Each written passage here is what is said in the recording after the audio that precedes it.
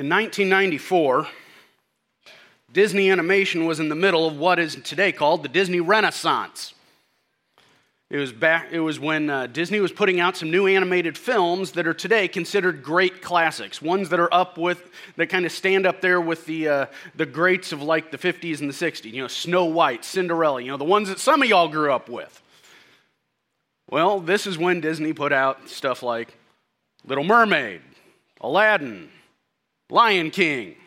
It's the stuff they're trying to remake now to convince themselves they've still got it. But these were really, very successful films, very enjoyable films. Lion King still is the highest grossing traditionally animated film ever. It's inspired by Hamlet, the old Shakespeare play. In the movie, we see little Simba born to be king after his father Mufasa, and a very short time after he finishes the song, "I just can't wait to be king," his father dies. And little Simba can't handle what has just happened. I guess he didn't mean the song after all. He runs off, he denies his identity, he creates a new life, ignoring who he was destined to be. He was supposed to be king. He was supposed to be leader of the Pride Lands.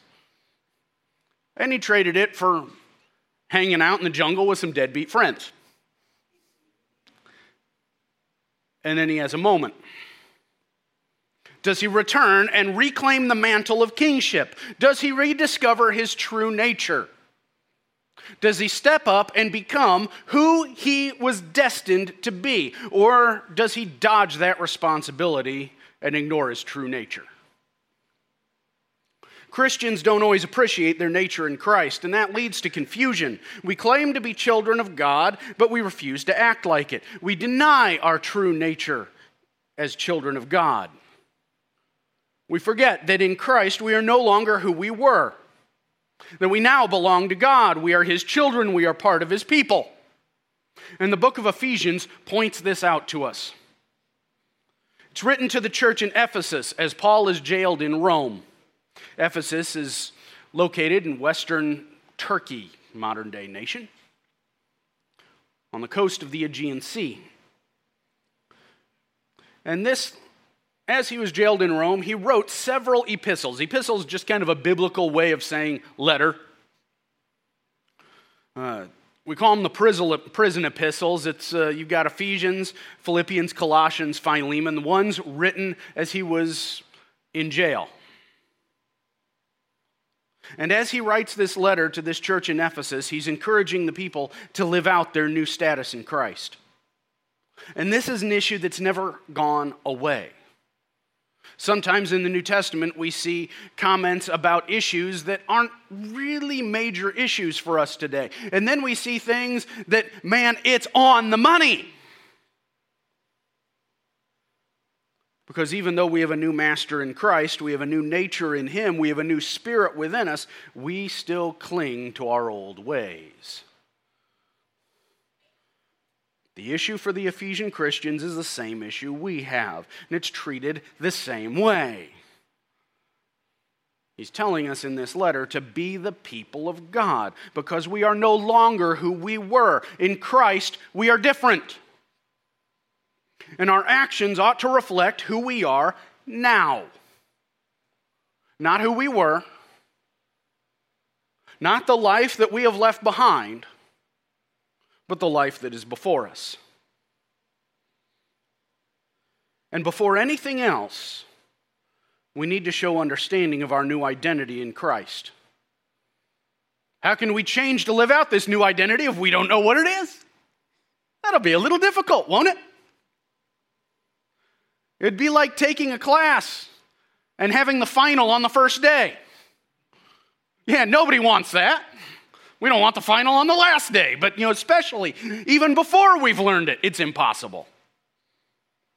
But Paul points out in chapter 2 the difference between who we were and who we are now.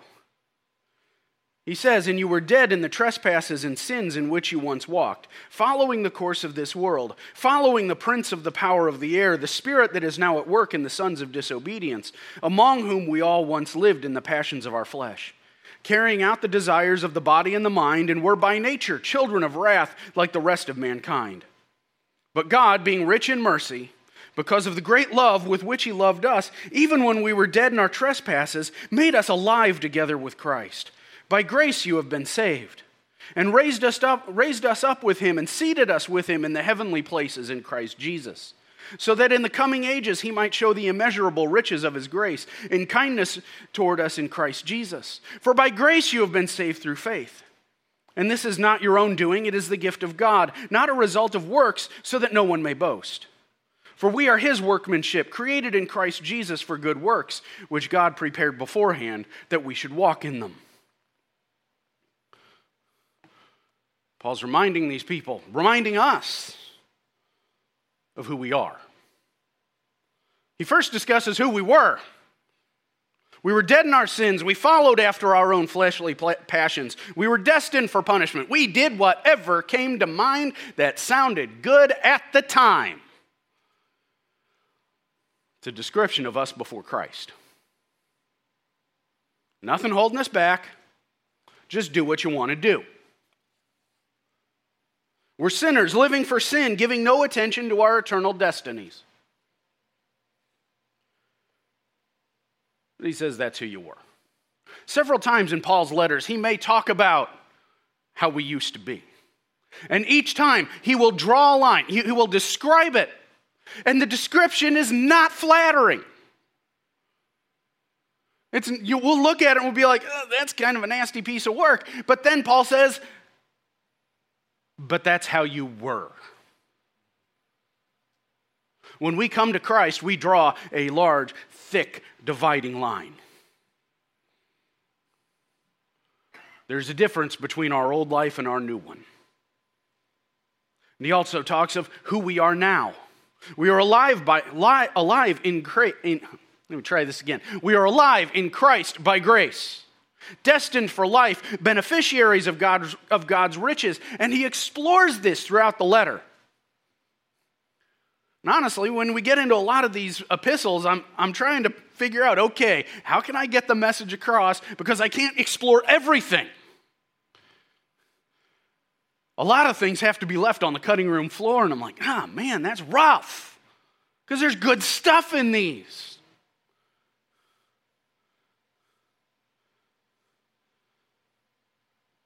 But he points out to us that God's riches, they're not physical wealth, they're blessings in God's grace. He has already mentioned that in chapter 1. Sometimes we'll get the idea, God's blessings, cha-ching.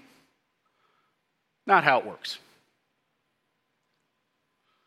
Boy, I wish those health and wealth preachers were right. It would be wonderful if being in Christ meant we would always be healthy, always be strong, always be plenty prosperous. That would be nice, wouldn't it?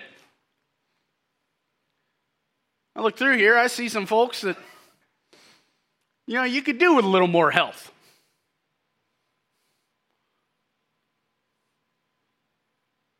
But unfortunately, that's not the guarantees we receive.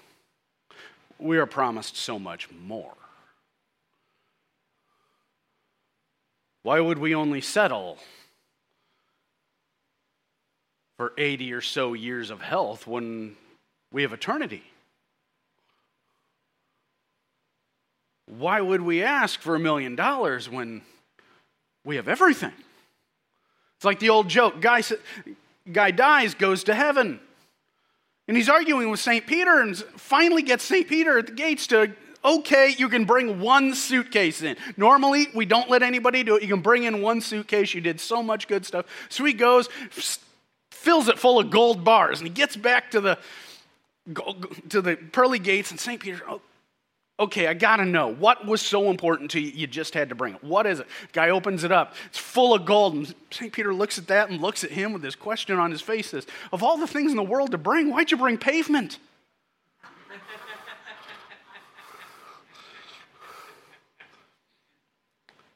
That which is so important to us here will not matter there.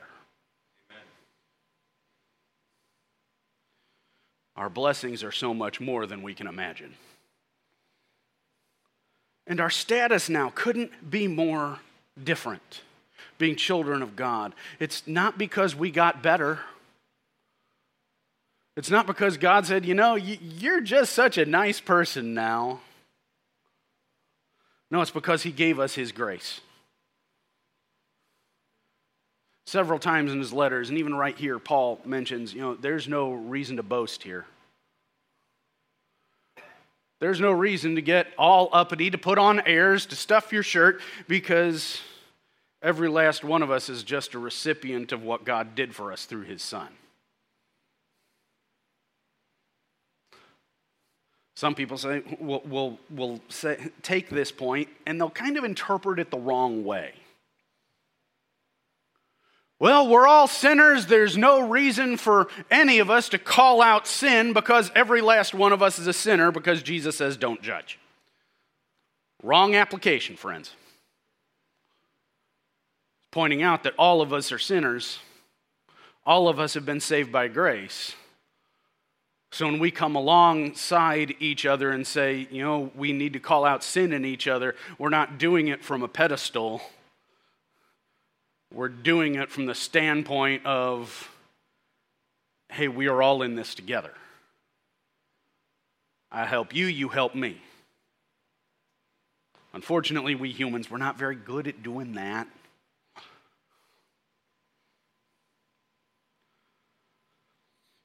He says we are all recipients of the grace of God. And he says we are also now unified. God has reconciled us to himself through the sacrifice of Jesus. We have also been reconciled with each other. We are not a scattered group of independents. The official name for our brotherhood is the Independent Christian Churches, Churches of Christ. At least that's the closest thing we have to an official name. Without an official headquarters, there's really no way to say we have an official name. But that's usually how we're referred to, and we take that independent bit and we hang on to it, and boy, are we independent. Sometimes to a fault. Because we Americans, independence. Independence Day, no step on snake, that type of thing. It's a wonderful thing to be independent. But it is a foolish thing to think that we are completely independent. Folks, we're linked. We can no more, none of us can anymore look at the other and say, I don't need you. As any of us could just go chopping off pieces. What do you use your pinky for? Not much. If you drink tea, you stick it out there maybe. But we don't use the pinky much. Who wants to lose the pinky? Raise your hand. No? Nobody really up for it? Yeah, I don't want to lose it either. It's small, it's insignificant, but I've had it as long as I can remember.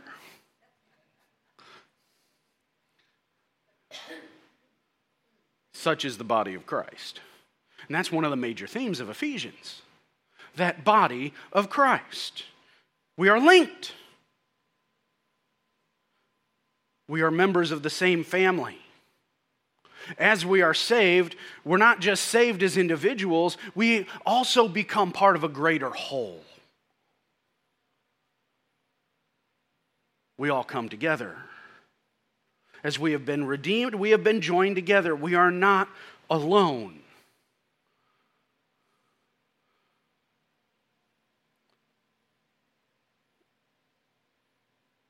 We just need to recognize the unity we have. Very often when Christians are at loggerheads with one another, when we're having friction because we don't get along, it's because we've lost sight of a major truth.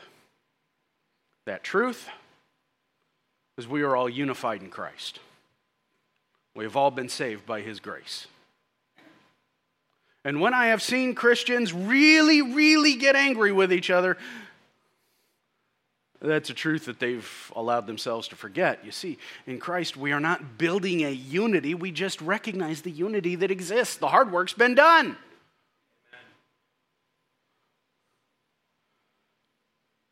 Amen. And we are part of something more, a family, a kingdom, a body. These are images that Paul uses time and again to describe this unity. That pinky finger, it doesn't seem that important, but it's part of you.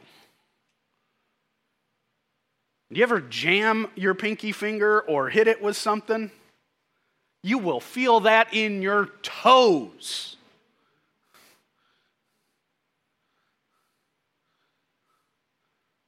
Because you're unified. And this new status brings us a new way to be. Because how can we change our status without changing our actions? I'm a baseball fan. It's kind of hard to be a baseball fan in St. Louis this year. Not a good year. I think I'm understanding how Cubs fans feel.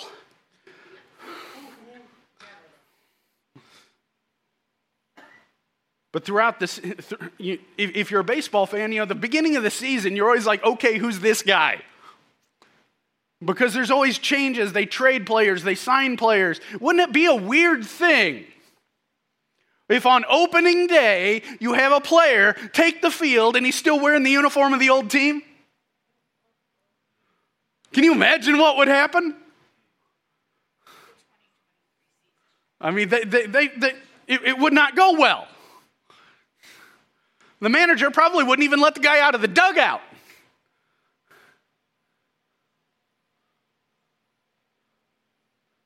And what would be worse is if he still is trying to help the old team. Yes, I know I'm a member of the St. Louis Cardinals now, but I used to be a Met, and I really want the Mets to win. He might well get strung up from the arch. It'd be bizarre, it'd be weird, it would be unthinkable. And so would it be for a Christian to not change the actions. Because so much has changed when we come to Christ, so also should our actions change. We get to chapter 4, and it's a bit of a longer passage, but there's really no place to cut this. I, therefore, as a prisoner for the Lord, urge you to walk in a manner worthy of the calling to which you have been called, with all humility and gentleness, with patience, bearing with one another in love, eager to maintain the unity of the Spirit in the bond of peace. There is one body and one Spirit, just as you are called to the one hope that belongs to your call. One Lord, one faith, one baptism, one God and Father of all, who is over all and through all and in all. But grace was given to each one of us according to the measure of Christ's gift. Therefore it says, when he ascended on high, he led a host of captives, and he gave gifts to men. In saying he ascended, what does it mean but that he had also descended into the lower regions of the earth? He who had descended is the one who ascended far above all the heavens, that he might fill all things. And he gave the apostles, the prophets, the evangelists, the shepherds, and teachers to equip the saints for the work of ministry, for building up the body of Christ, until we all attain to the unity of the faith and of the knowledge of the Son of God, to mature manhood, to the measure of the stature of the fullness of Christ, so that we may no longer be children tossed to and fro by the waves and carried about by every wind of doctrine, by human cunning, by craftiness and deceitful schemes. Rather, speaking the truth in love, we are to grow up in every way into him who is the head, into Christ, from whom the whole body, joined and held together by every joint with which it is equipped, when each part is working properly, makes the body grow so that it builds itself up in love. See, there's no real good place to chop that one, because Paul is pointing out what we are to do now. We're to act as we should. We have a new way of life. We're not just given a new status, but it has come packaged with a call to a new manner of living. And this new manner of living is all-encompassing. There's new attitudes. I could spend hours on this chapter. I love this chapter, because it tells us what the church fundamentally is. These epistles of Paul, they are loaded with what we call ecclesiology. That is a part of theology that deals with the church. What is the church? Who is the church? What do we exist for? How do we live? All of that is important. And man, right now in modern American Christendom, our ecclesiology is weak. Very weak. It'd be like coffee you can see through. It's that weak. Sad. But I think this chapter puts us on the right track. It tells us of new attitudes, talks of humility and gentleness and patience, and I would love to spend a lot of time on each one of these, but I can't. We've all got things to do. But we know what these attitudes are, don't we? They're ones that we can explore for an hour, or just merely uttering their name tells us what we ought to be. The way we relate to others is one that is more likely to result in harmony than in trouble. Isn't that what happens if we're patient with each other and humble and gentle and so on? It's hard to not get along when that's how we're all acting. It's almost impossible to have a bad vibe in a church like that. But likewise, if you flip that around and you have people who are arrogant and selfish and short-tempered, what kind of group do you have then? Probably a small one. Very small. Eventually, it's full of one person. And there's no room for anybody else. But he also speaks of new practices, how we need to be eager to maintain unity with others over getting our own way. And I get it. We want our way, don't we? I want this, I want that. Some people wear that attitude of, I get my way, I get what I want. And they wear it like it's a badge of honor, and they can't see that it's sad. That what you have is somebody who's very selfish and refuses to get along with others. No, what we want, more than our way, is our family, our body.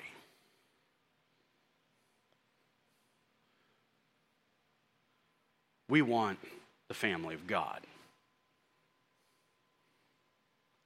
So we have to force ourselves to start adopting these new practices, these new attitudes. And there's even a new recognition here. We see that we are connected to each other on a fundamental level in Christ, that none of us are better than any other. We all have different roles to play. He talks here about God gave these people. The apostles, the prophets, the shepherds, the teachers. One thing I find very interesting here, and this is something that's very, very easy for us to forget.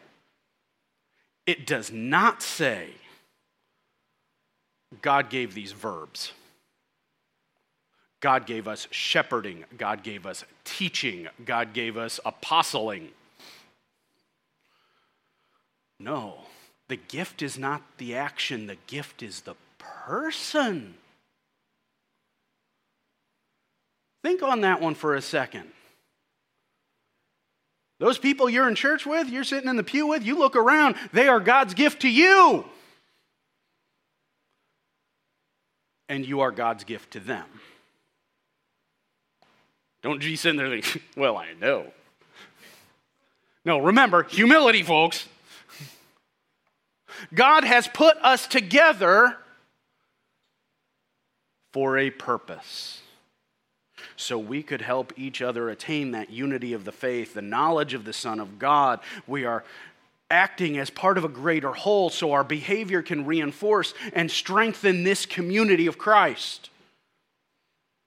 God has given this church the members. God has given each person to every other. Those things that you do well, that's how you help. Sometimes we wonder, I want to be involved. I'm just not sure what to do. Well, I always say, number one, what do you like to do? Number two, what are you good at? Number three, what's the opportunity? If you got those three things, you've probably got a collection that, if it's not a super obvious call from God, it's at least a strong hint. If it's something that you're not good at all, I mean, if you can burn cold cereal, you're probably not called to cook for a potluck. If you can't carry a tune in a bucket, 8 to say it, you're probably not called to use your gift of singing. If you don't know what to do with kids, you may not be called to children's ministry. That's okay, because there's other ways you can help out. But we are all called to help out. We are all called to build each other up. We're building the kingdom. Each of us with a role, not the same role as others, but one we are uniquely suited for. You know, God knows who you are. He knows your personality, your quirks, your benefits, all that. God knows it. He knows what you're good at. And He's put you in a place for you. We live in a world where nobody knows where they belong. And we see that here in the body of Christ, we don't just belong, we are indispensable. Because our uniqueness, we bring in, and God uses that to help each other. Our goal, it's not selfish. It's not so that we think, I'm doing this, everybody knows how good I am. It's to help others become who they can be in Christ. They work so we can blossom into mature followers of Jesus, and we do the same for them. Together, we help each other. Our actions no longer for ourselves, but we work together with the goal of helping others follow Jesus.